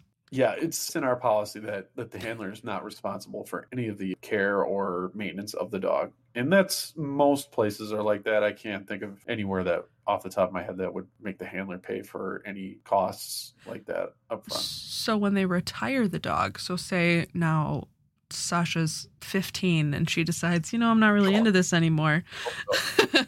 Then are there any like aftercare that the department funds, or now is it your pet and you are responsible for it? So they would sign the dog over to me for $1. I would adopt her from that point on. I'd be responsible for her. They don't cover her vet bills after that, but most veterinarians, and we have a few in this area, donate their services for that. Okay. Which is very nice. And I think that's why they don't continue that, because it's like, okay, we can get that cost off, because, that's when generally dogs become more expensive. When they get a little older and they start breaking down, and that's the thing about canines is they're basically, and the vet told me this years ago, and I think it's a good analogy. They're like pro athletes. They put their body through all these very rigorous things, and they break down faster. So you're working them harder every day. Oh, yeah, absolutely. Yeah. What is a level necessary for bringing a canine officer for something they feel a dog needs to sniff out? If you're referring to like narcotics detection, there's a bunch of different ways you can approach it. Like, as long as I'm not extending the stop, I can basically run my dog around any car I would like to. It's a waste of my time, and it's a waste of the officer's time and the dog's time to just willy-nilly run the dog around every single car. That's counterproductive. You're opening yourself up for the potential to mess your dog up. So there's a lot of things that we do. We train officers what to look for: behavior, reading body language, responses, looking for indicators of drug use in their vehicles. There's not like a threshold. Like my biggest one, and please, you've been doing this for a while, but my biggest one is like pre-stop indications, like what the person does while I'm pulling them over, right before I'm pulling them over, is usually like where my radar starts to go off right away. Do they take a turn, take 2 turns, look in their side mirror a couple times? How many blinkers did they turn on? Yeah, how many blinkers, right? Yeah, did they put both hazards on when they pulled over for some reason? Did they have to turn the radio down so that they could focus? Did they immediately light up a cigarette as soon as they pulled over? Yeah, they're trying to calm their nerves. And how much are they shoving in their glove box? Yep.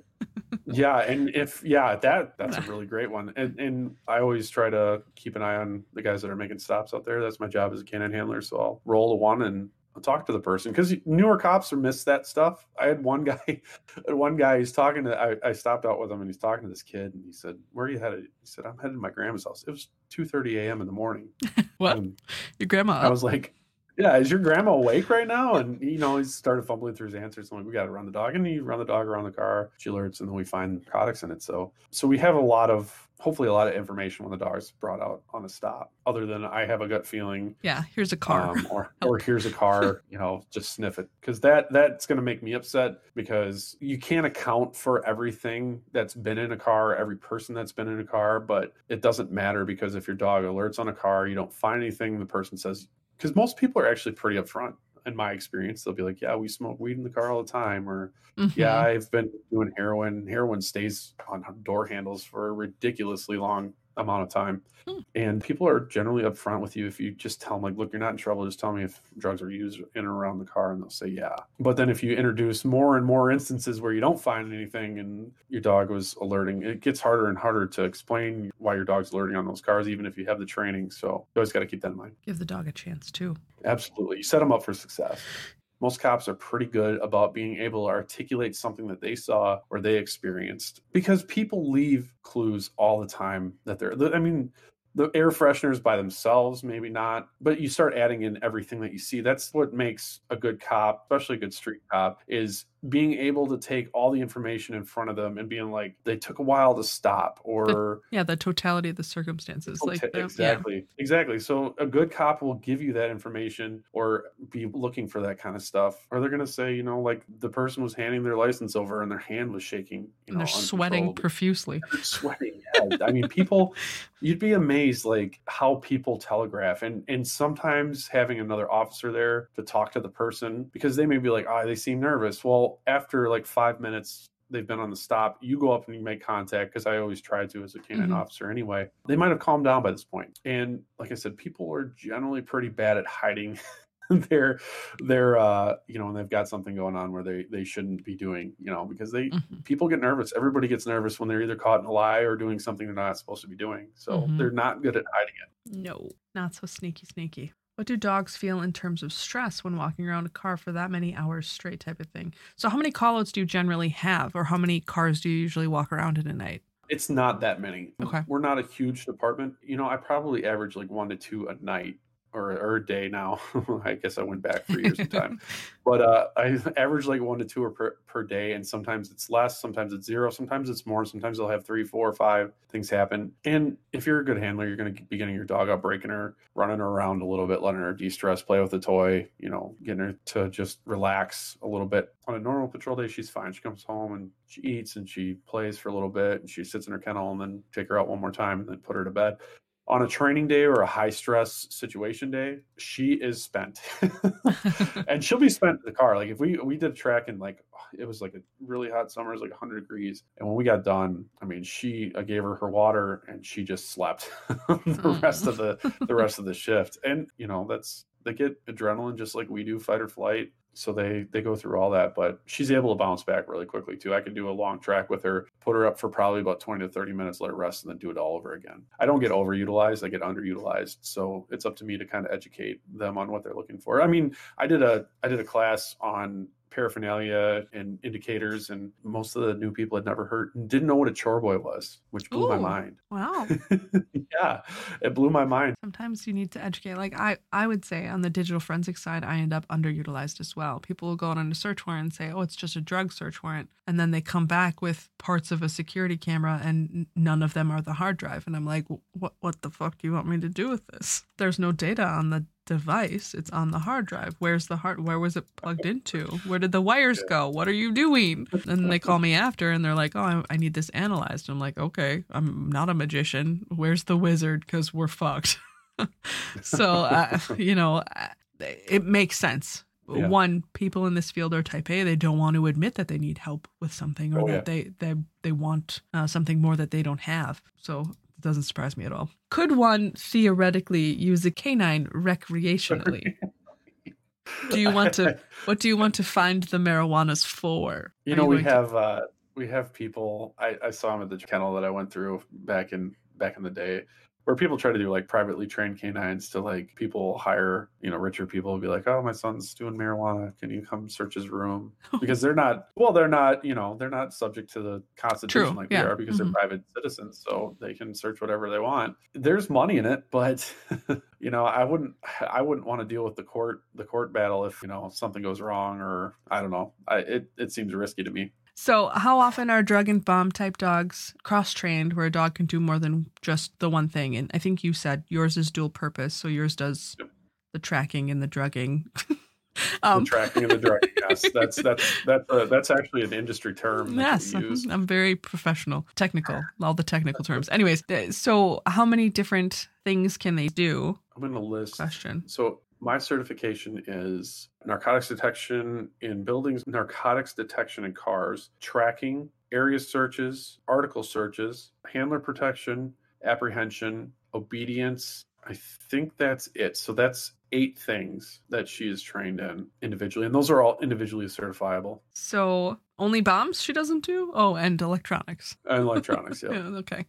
With that, we're just gonna wrap it up. It was fun. We had an experience. I thank you for being here. Thank you for giving it a shot. And thank you guys who hung out until the very end. This has been a long one. I was worried we weren't going to fill as much time. And now here we are almost at 3 hours. Oops. That's how we do. That's how podcasts do, though. Yeah. Well, and if there's a topic to talk about, why not? Let's do it. Well, again, thank you for having me, please. Yes. Thank you. This was fun. And again, thank you. Just in case you don't know where to find us, the podcast is recorded whenever guests or topics are available at www.twitch.tv/Polisi. That's POLEESI. Our guest for today, CountyK9Guy, can also be found at www.twitch.tv/CountyK9Guy. For details on future podcasts and recording dates, please check the description of this podcast.